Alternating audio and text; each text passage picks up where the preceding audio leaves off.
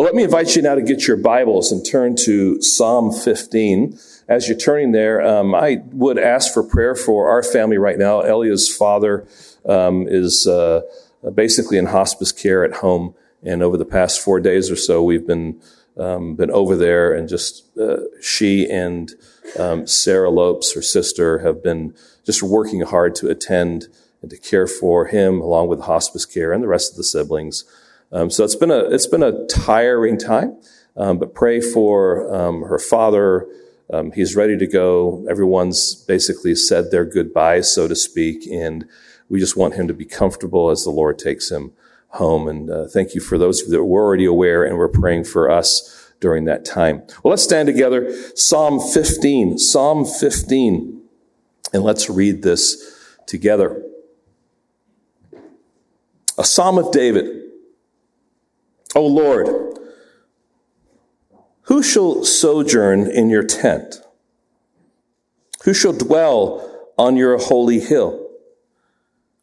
He who walks blamelessly and does what is right and speaks truth in his heart, who does not slander with his tongue and does no evil to his neighbor, nor takes up a reproach against his friend, in whose eyes a vile person is despised, but who honors those who fear the Lord, who swears to his own hurt and does not change, who does not put out his money at interest and does not take a bribe against the innocent.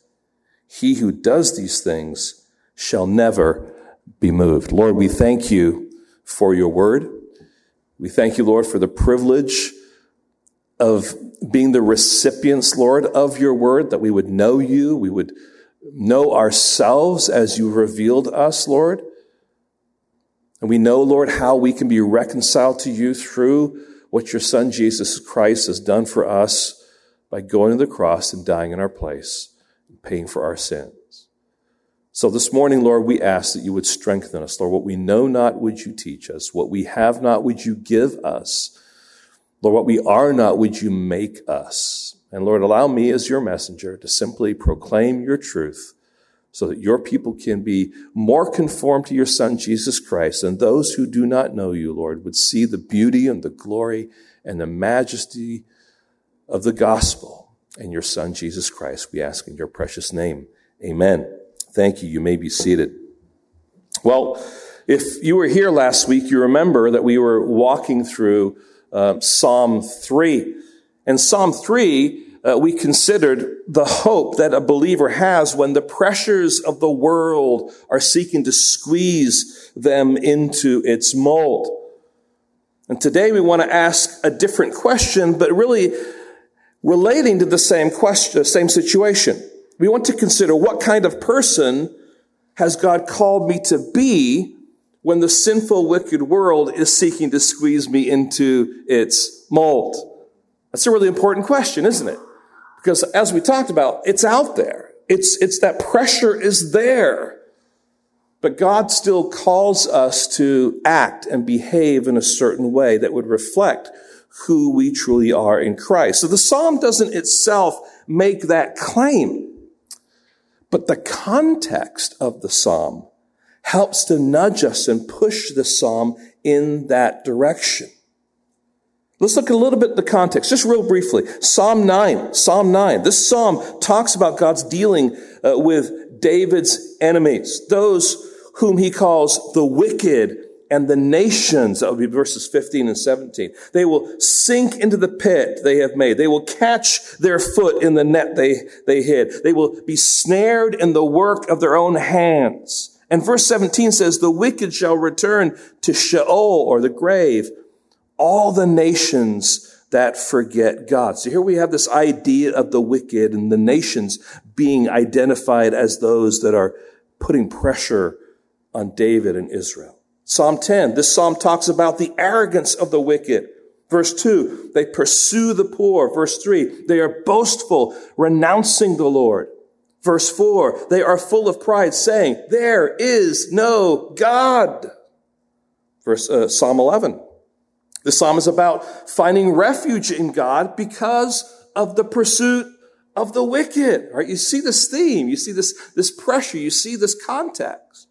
Psalm 12. In the Psalm, David looks around and he sees the faithful have vanished. And it's only the wicked who remain. In Psalm 13, David asks, how long, O Lord? How long? Again, in the context of wickedness. And then in Psalm 14, David begins the psalm with these words. The fool has said in his heart, what? There is no God.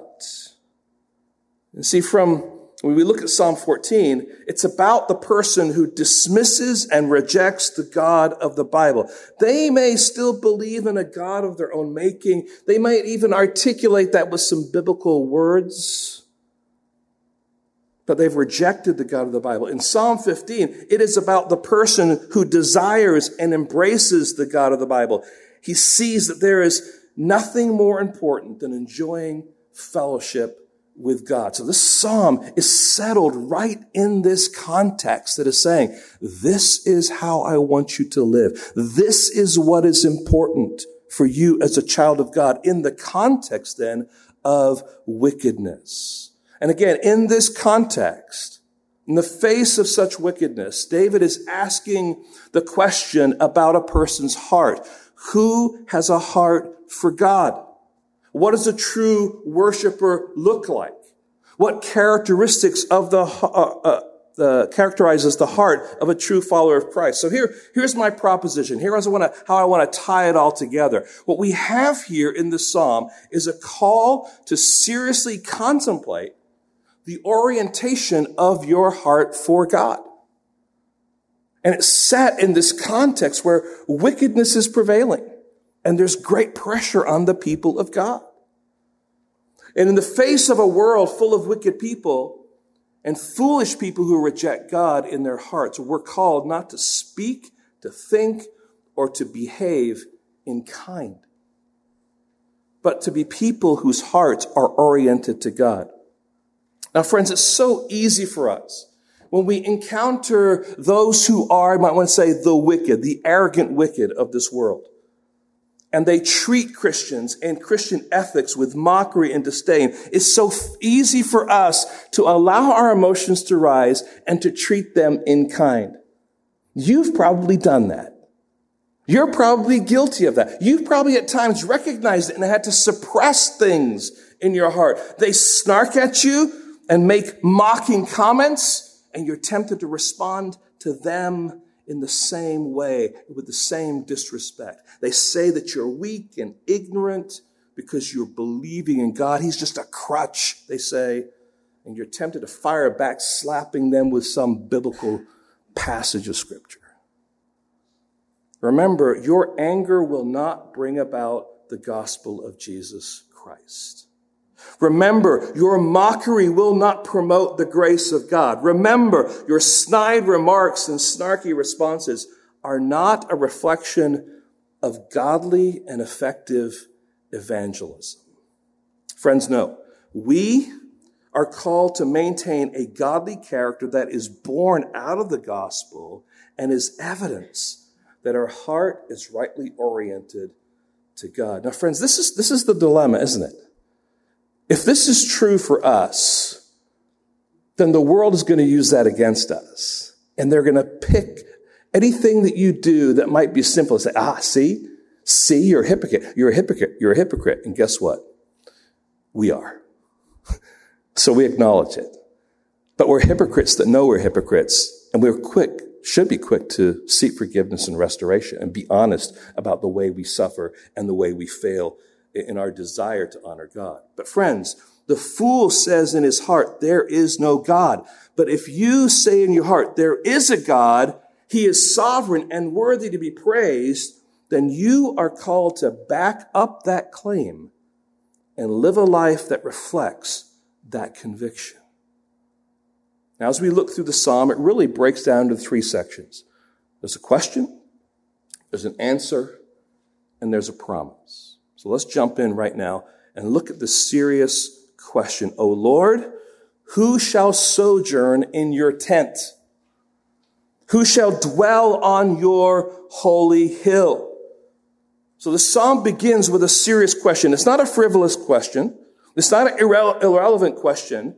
It's a question that probes the heart of everyone who reads this psalm. And notice that this question is really asked twice, but in two different ways. First, it's asked twice for poetic reasons. There's a way that poetry works, and you have these couplets. The first line is often repeated in a different way, and the second line, and we have that. Notice it says, who shall sojourn in your tent? Who shall dwell in your holy hill? These are talking about the same thing. But there's also a physical reason why this is listed twice, because David, when he was king, and when he really came and established his rule in Jerusalem, there were two locations where God met with his people. Because the tent or the tabernacle was actually in Gibeon, which is about 8 to 10 miles away from Jerusalem at that point in time. And the temple had been established in Jerusalem. So this is actually responding to the actual context that we have here when David is writing this psalm. So you have the tabernacle and you have the temple. These were structures that God established that Israel should build so that he could meet with his people. And now the question is, who is it that can meet with me there? So this question is about intimacy. It's about communion. It's about fellowship with God. And we must be careful not to jump to application assuming that the psalm is talking about a person's conversion, because it's not. This is talking about a person's worship. This is talking about the people of God seeking to worship God in such a way that they are having fellowship and intimacy with him. Here are these people in the context of the ungodly seeking to live their lives in such a way where they are fellowshipping and interacting and having intimacy with God. So what should your life look like as you seek to fellowship with God? Here's a person who longs for friendship, longs for intimacy with God that is expressed in worship. Now, throughout history, there's been a variety of answers. Christopher Ash, in his short commentary on this, just highlighted a couple of things that I thought was really helpful, because in society, the answers come in a number of different ways. But here's four to think through. First of all, there's religion. People seek to answer this question, how can I have intimacy with God? They say it's religion. You just go through the ceremonies, you go through the formalities, you follow these list of rules, and God will accept you. We call that legalism. But many people are satisfied with that. Many people are saying, well, I'm a religious. I go to church. I give. God is not saying ceremony or keeping rules is the means by which we have intimacy with him. Secondly, there's ethnicity. You're like, how does that fit? Because in the Old Testament, and even as you get into the New Testament, it becomes more of an issue. To be a Jew, to be an actual descendant of Abraham was considered to be superior.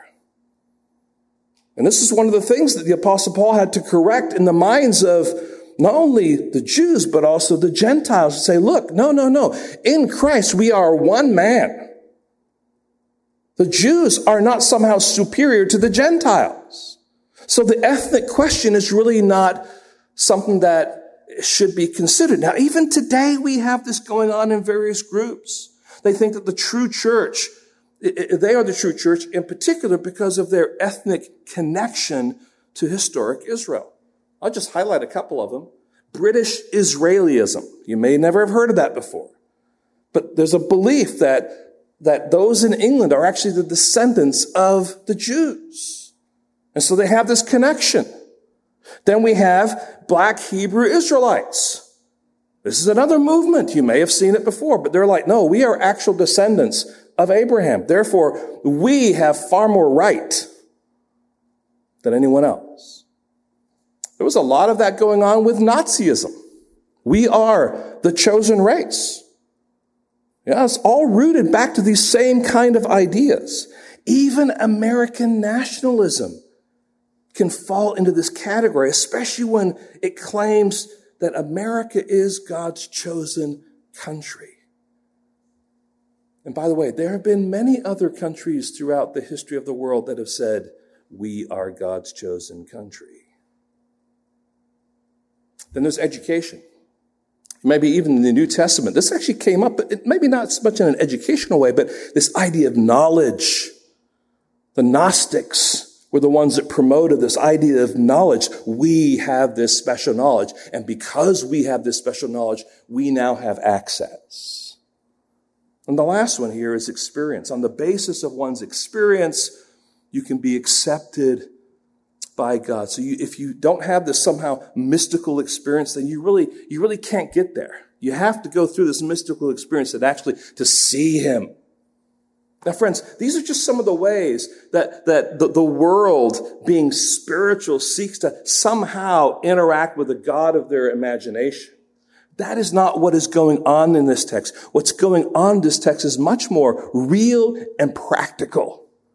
So we now move to the soul-searching answer to the question. And this answer given by the psalm is extremely penetrating and soul-searching, but it's an answer that is not exhaustive, but illustrative. In fact, we find some of these statements or common questions like this in a couple of other texts. They're not going to be on your screen, but just listen. Psalm 24, verses 3 and 4 says this, "Who shall ascend the hill of the Lord, and who shall stand in his holy place?" Sounds pretty similar, doesn't it? "He who has clean hands and a pure heart, who does not lift up his soul to what is false and does not swear deceitfully." It's a good answer. Isaiah 33, 14 through 17. I'm not going to read the whole thing, but it begins, "Who among you can dwell with the consuming fire? Who among us can dwell with everlasting burnings? He who walks righteously and speaks uprightly, who despises the gain of oppressions, who shakes his hand, lest they hold a bribe, who stops his ears from hearing of bloodshed and shuts his eyes from looking on evil." Again, great answers. But you take all of these passages together, they're not exhaustive. In fact, I think it's wonderful that God doesn't give us exhaustive lists. Why? Because if we have an exhaustive list, then we tend to become legalists that simply want to check off a box and satisfy the list rather than have intimacy with him.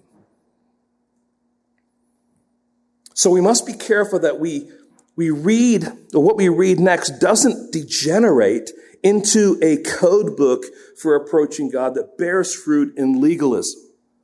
These illustrations and examples are about what flows out of the heart. Jesus summarizes the whole law, doesn't he? When he says, "You shall love the Lord your God with all your heart, with all your soul, with all your mind." This is the great and first commandment. And the second is like it. "You shall love your neighbor as yourself."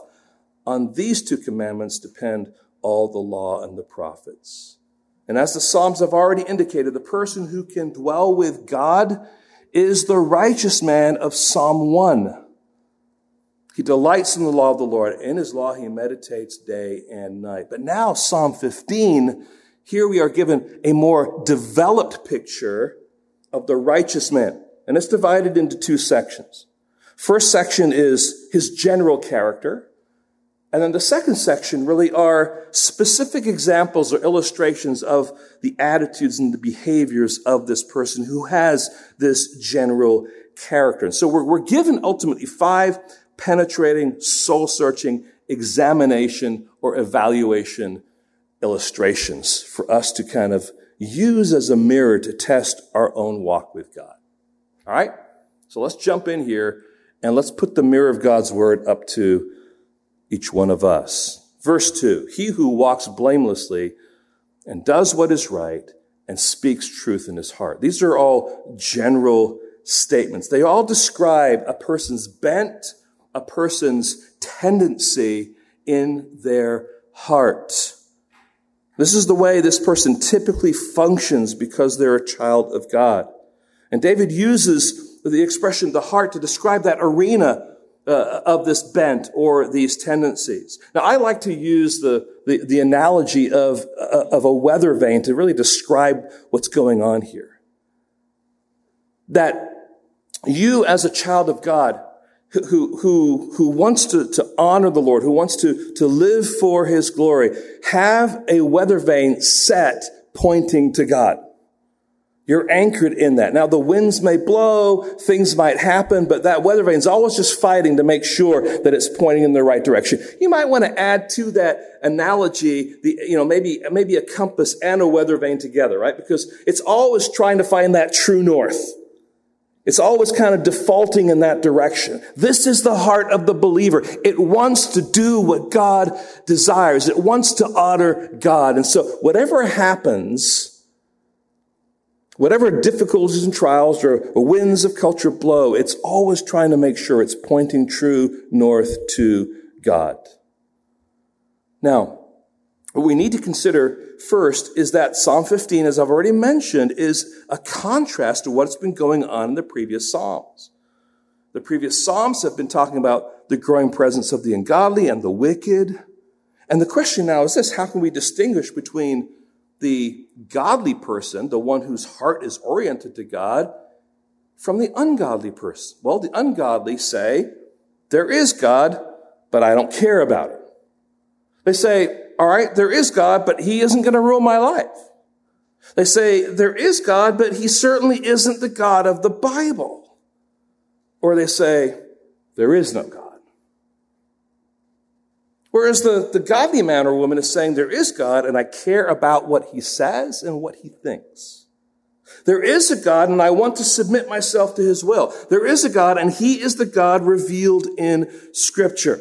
So now David begins his description of this godly worshiper by describing his or her character in three ways: their walk, their behavior, and their speech.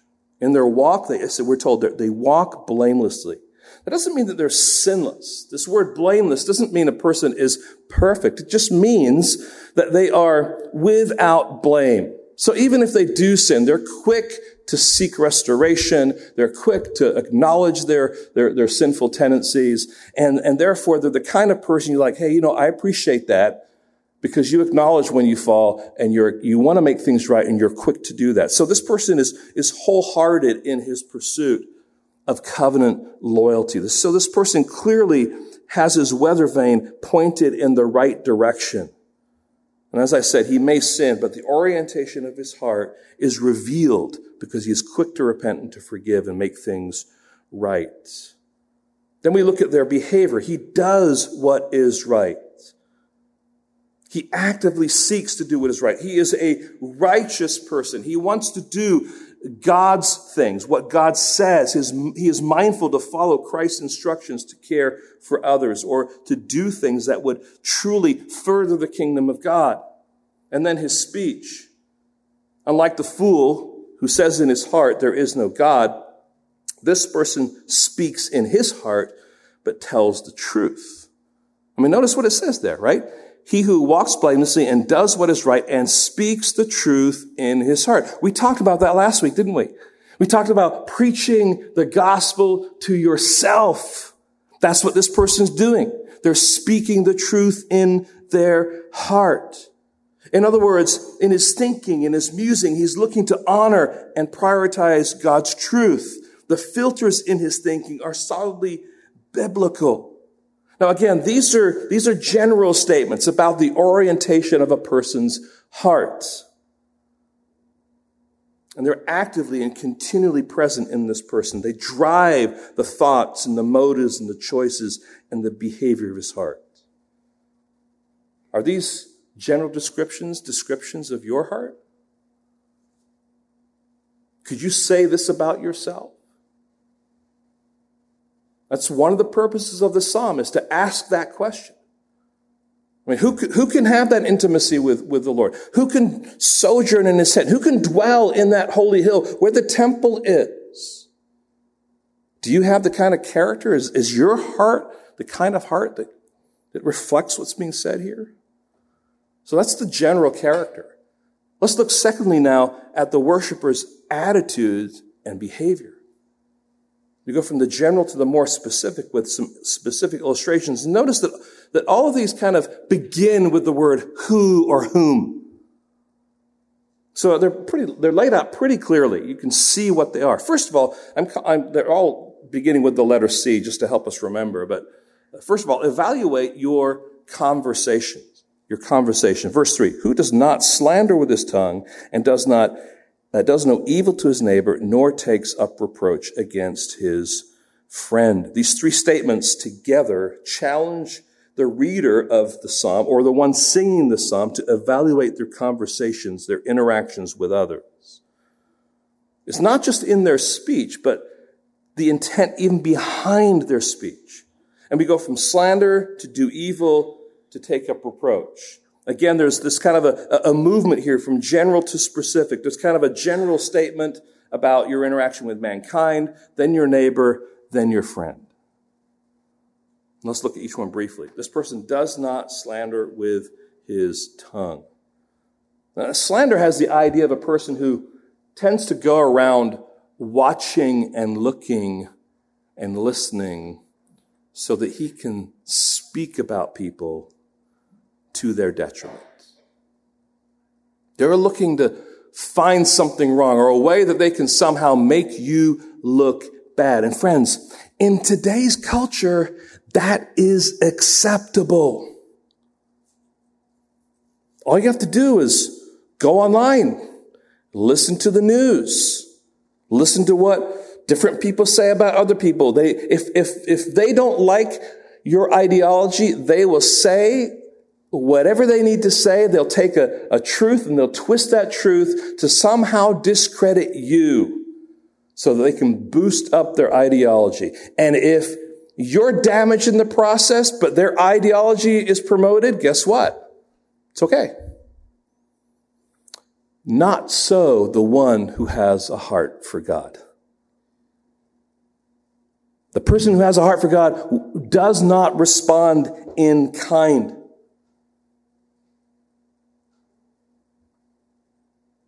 This worshiper will not do this. Secondly, not only he doesn't slander, but no evil to his neighbor. Unlike the wicked person who has no qualms about speaking badly and hurting others with their words, the true worshiper of God is mindful to not get sucked into the fray. They're careful and considerate, they're wise, and they have their guard up to treat with respect those who may be speaking badly toward them. You can speak the truth in a respectful manner. And just because the ungodly don't care about that does not mean then that we should abandon our restraint and treat them in kind. And quite frankly, they love to undermine those who are godly and have them behave badly. Why? Because then they can use it against them. This person does not take up a reproach against his friend. The idea of reproach here is the idea of ridicule and mockery and derision. 2 Samuel 17, I think, is a really good example. Goliath comes out and he is deriding Israel. There's like 5 or 6 times in the story that he's coming out and he is mocking and he's scorning. This person, however, knows how to control his tongue. But even more than that, when he hears reproach against someone, he does not allow himself to get caught up in it. He doesn't listen to or join in with the ridicule, the mockery, and the derision against that person. But notice here that the reproach is against his friend. I mean, certainly we don't want to be reproaching those who are ungodly, but absolutely, this shouldn't be happening between brothers and sisters in Christ. So friends, we as Christians already have too many reproaches against us from the world to be then adding to that the pressure of reproaching one another. We're not just to keep the garbage from going out, but we're also to keep the garbage from coming in. We don't listen to the things that the world says and join in with the reproach. So that's the first one. Evaluate your conversations. Now, friends, I just want you to take a moment to think over 2020, a little bit of 2021, but a lot of things that have happened in our world that have stirred people up and even stirred you up if you're a child of God. The election year, the rise of the BLM protests, the overreaching abuses of our government, especially in particular toward the church, not necessarily all in California, but in Canada and different places. Let me ask you a question. Did you slander anyone during that time? Did you wish evil on anyone during that time?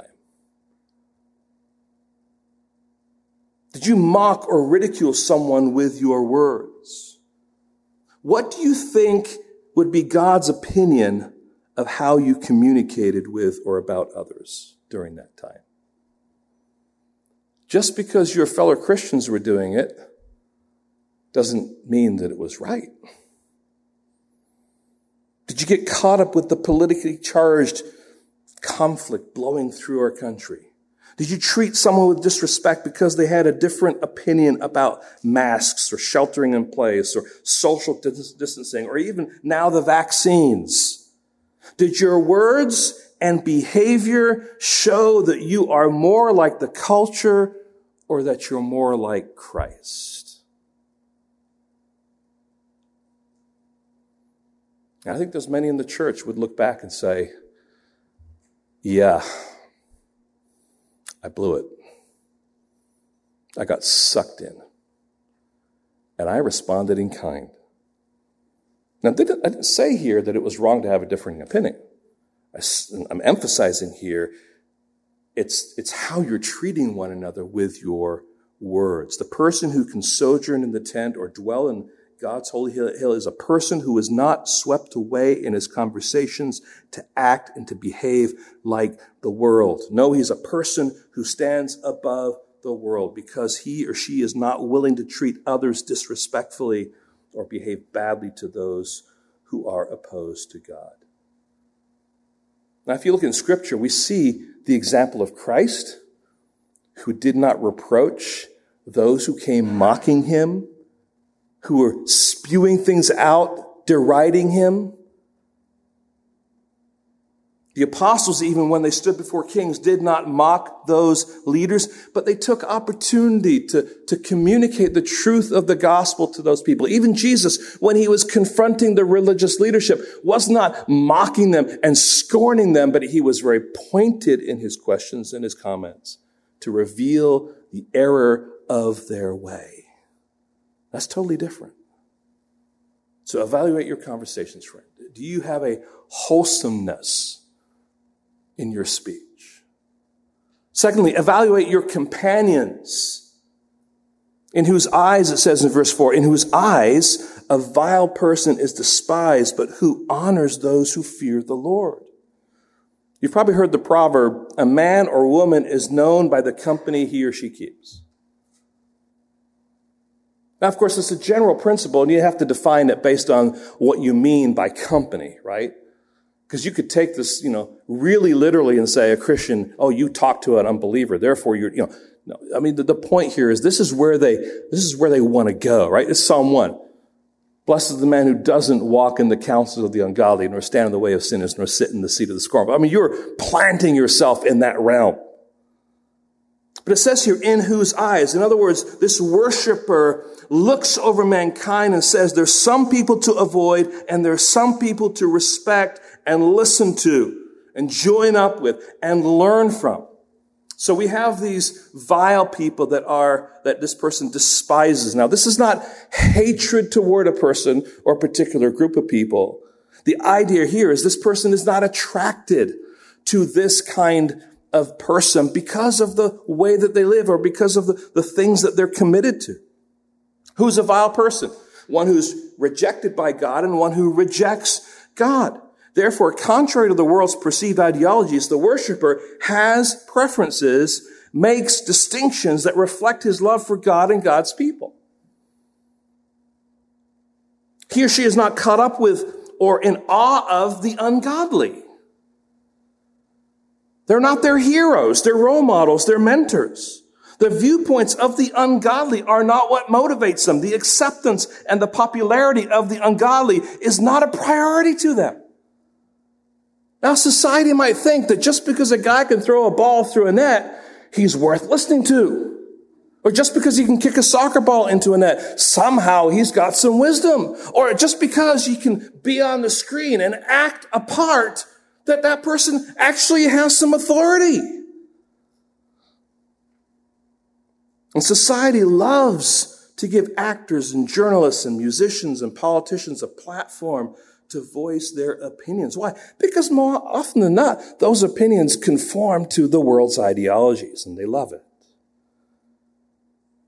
But the true worshiper is someone who can see through all that. They despise what the world has to offer. They despise that vile person. Now, certainly, we can appreciate their skills. Man, that person can really throw a basketball. Man, that person's a really good actor. But their skills on the court or their skills behind a camera do not equate to, this is a person that should be my role model. That doesn't mean that we shun the ungodly. Of course not. No, we're called to be salt and light to those who don't know God. But we are talking here about the attitude of the heart. This person isn't secretly wishing that they could follow the example of the ungodly. They're kind of conforming to the religious system that they're in, but in their heart, they really want what the world has to offer. No, they see the ungodly through the lens of God's revealed word, and they are to be pitied. For they see them as in bondage to sin. And unless they bow the knee to the King of Kings, they will suffer in the flames of hell for eternity. They've rejected God. And that comes with serious consequences. That comes from just having a worldview that understands the reality of who these people are and their end. It's a sad reality, friends. But instead, this person honors those who fear the Lord. Rather than be attracted to a vile person, he or she is attracted to the company of those who fear the Lord. The true worshiper sets before his mind positive, godly examples and seeks to follow them. This person pursues pastors and teachers who will faithfully bring the word of God to them.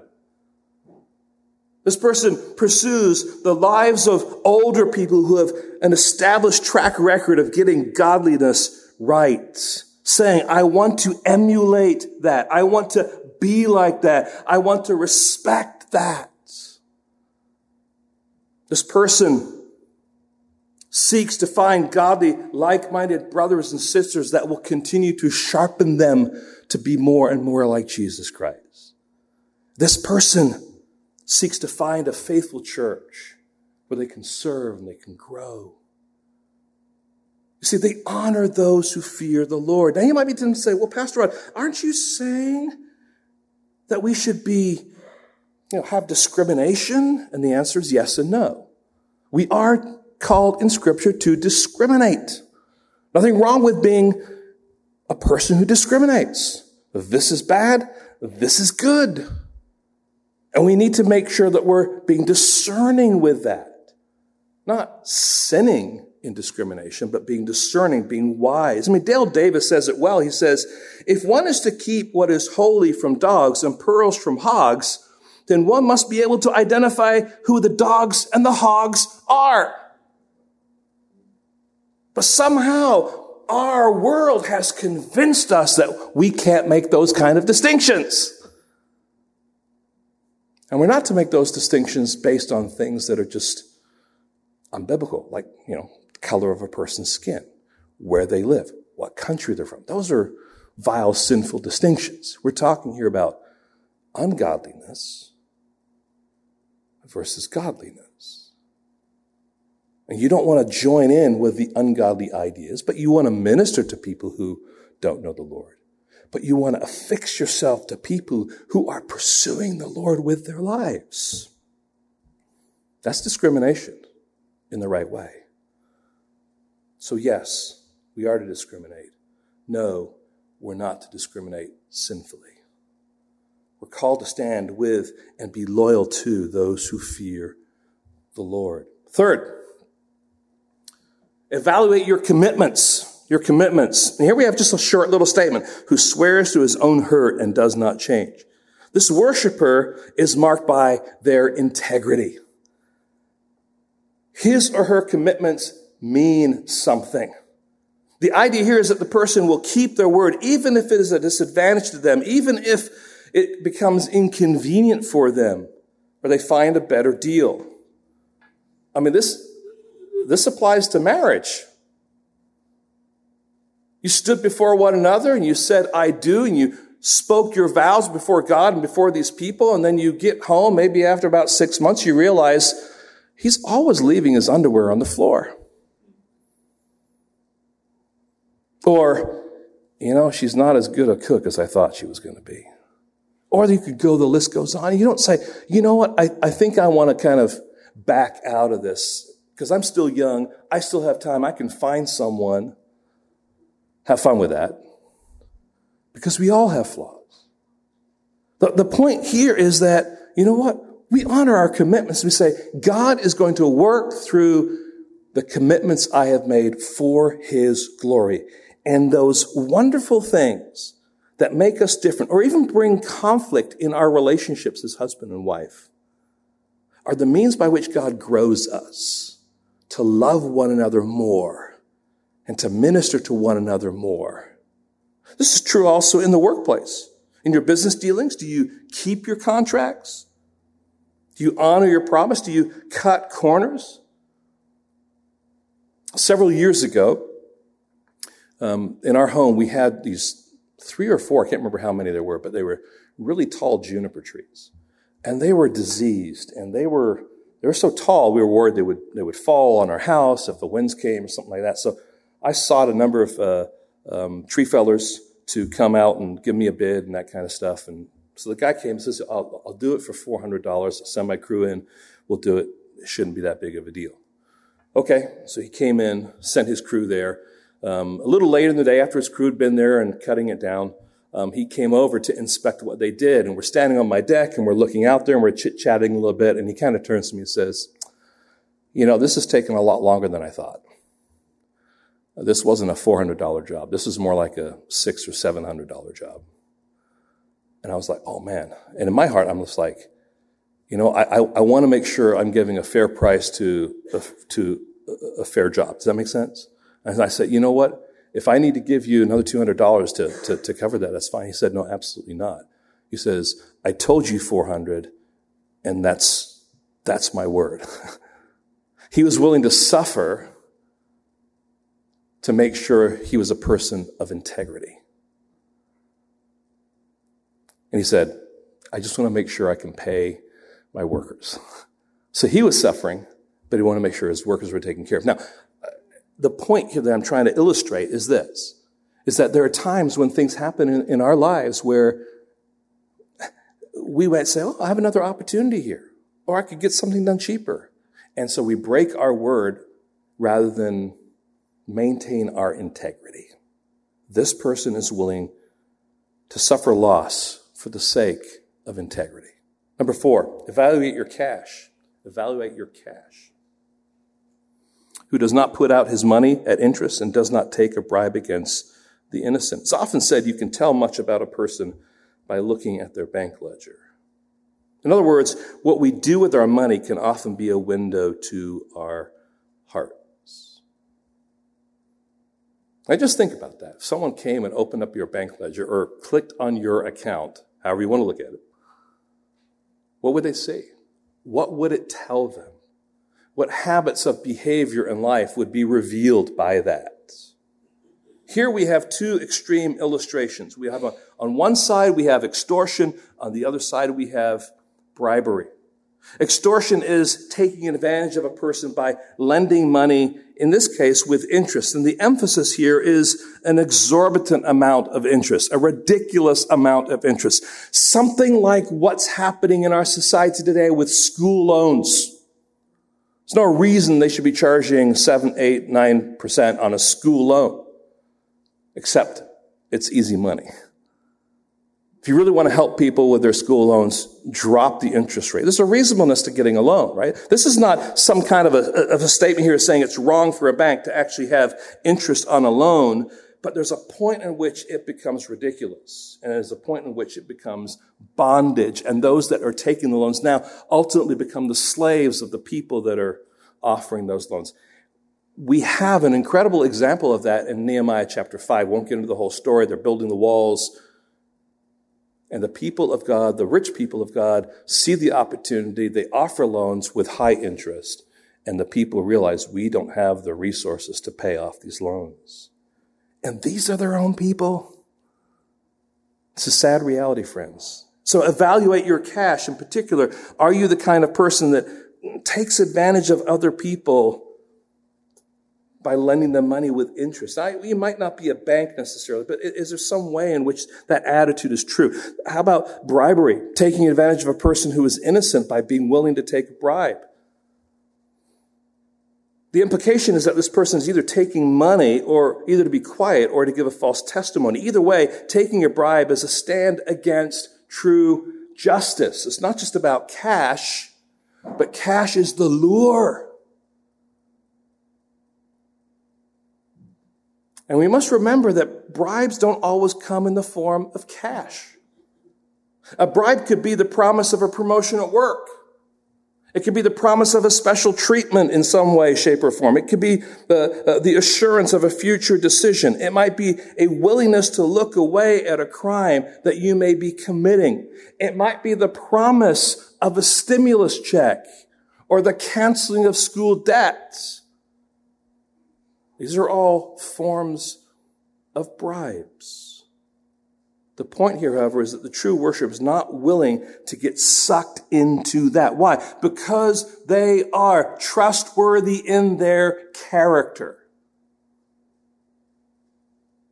Now, friends, are you generous with your money? Do you use it to invest in the kingdom of God? When you know that a brother or sister is in need, are you quick to pray about it and with wisdom help them out financially? And when you do give your money to help others, are you doing it for selfish purposes or for the glory of God? Listen to what the Apostle Paul says as he writes to Timothy, his son in the faith, who's now ministering in the city of Ephesus, and he's talking to Timothy about what he should say to those who are rich. Listen to what he says. This is 1 Timothy 6:17.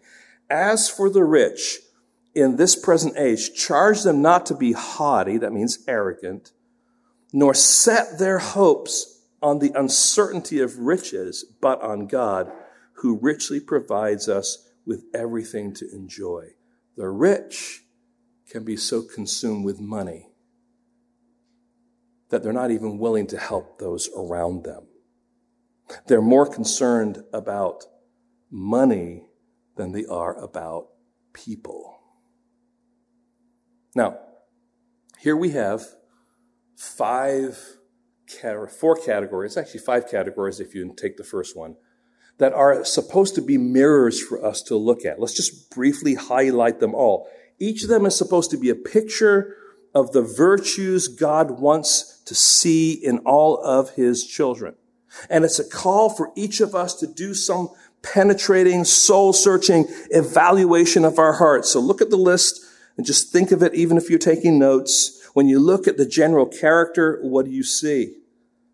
Is your weather vane pointed toward God and his kingdom? When you look at your conversations, what do you see? Are you loose with your tongue? Is there some tinge of evil toward others? Have you been so affected by the culture that you easily mock and ridicule those who are opposed to God? When you consider your companions, what do you see? Are you drawn away and enticed by the heroes and role models of this world that are held up in front of you? Or are you attracted to those who are seeking to live godly lives, to fear the Lord? When you consider your commitments, what do you find? Do you keep your word? Are you willing to keep your word even if it means that you'll lose something somehow? When you look at your cash, what's revealed? Do you put people before money or money before people? Friends, all of this goes back to the heart. And you're saying God exists. God has spoken, and he compels me to live my life in such a way to please him. If that is true, then he says, you can sojourn in my tent. You can dwell in my temple. But here comes the promise. He adds, he who does these things will never be moved. You will be anchored to God. So the question is about dwelling with God, about intimacy with God. And that's answered. Here's the way you can kind of give a litmus test and kind of see whether or not you're this true worshiper or not. But the promise is you will not be moved. You will not be shaken. You're going to be anchored to God. Now, I want to bring this together now with some closing thoughts. I have 4 of them. 4 final truths that I think need to be given to round things out. To have a heart for God is, first of all, counter-cultural. It is no surprise that this psalm given to us by God's design is settled in the context in which it is in, where ungodly people are pressuring godly people to conform to their wishes. The person who fellowships with intimacy with God is not captivated by the world and all the world loves. No, he is always swimming desperately against the current of society. Do you feel that? That's true in his speech. That's true in his loyalties. That's true in his integrity. It's true in his trustworthiness. The person who has a heart for God has learned to view this world through the lens of God's word. And friends, it runs contrary to the ideologies of the world.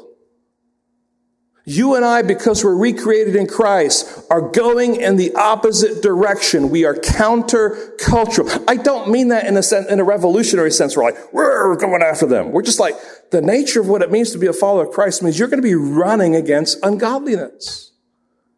And those who are ungodly are not going to like things that you do, things that you say, ways in which you respond to this world's issues. It's counter-cultural. And yet, God has called us in the midst of this to be salt and light. And therefore, our response, our attitude, our behavior, our interaction with the world cannot be one of anger, but must be one of grace. Because we see what the true issues really are.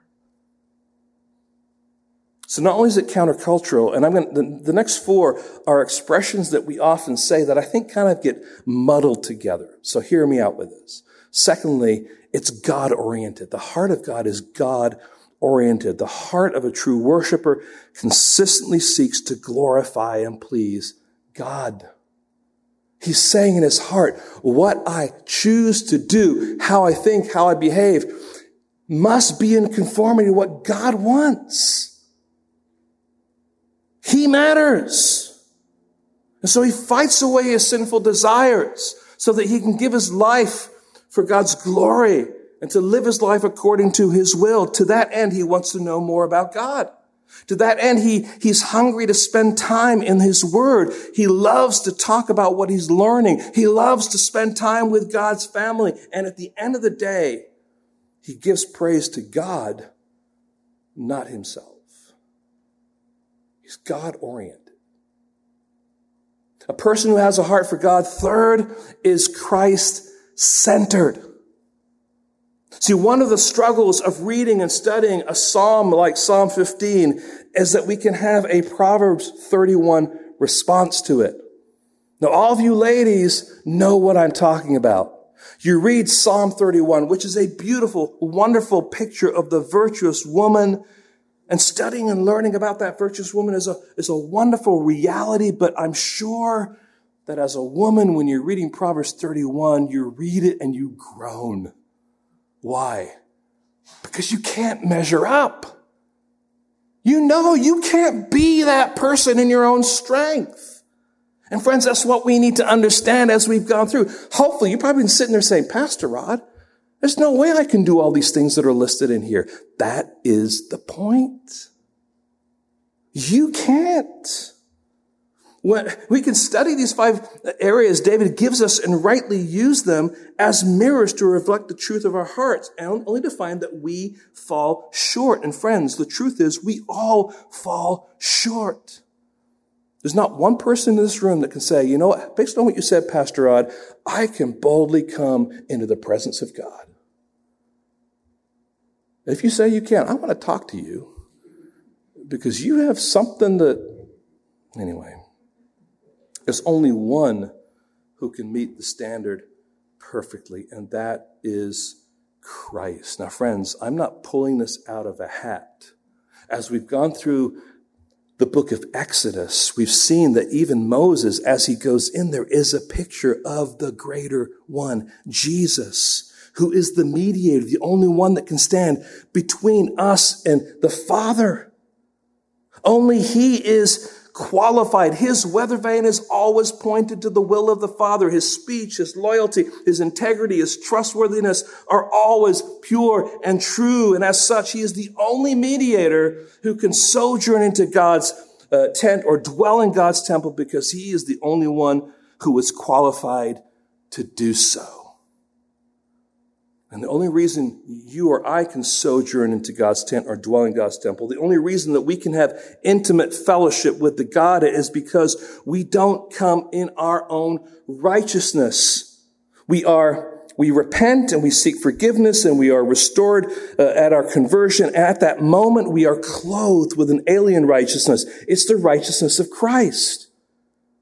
And we enter then not by virtue of our own merit. We enter into the presence of God because of the holiness of Christ, because of his righteousness. Without Christ clothing us with his holy righteousness garments, we would not be able to approach God. So to have a heart for God means that Christ is at the center, not us.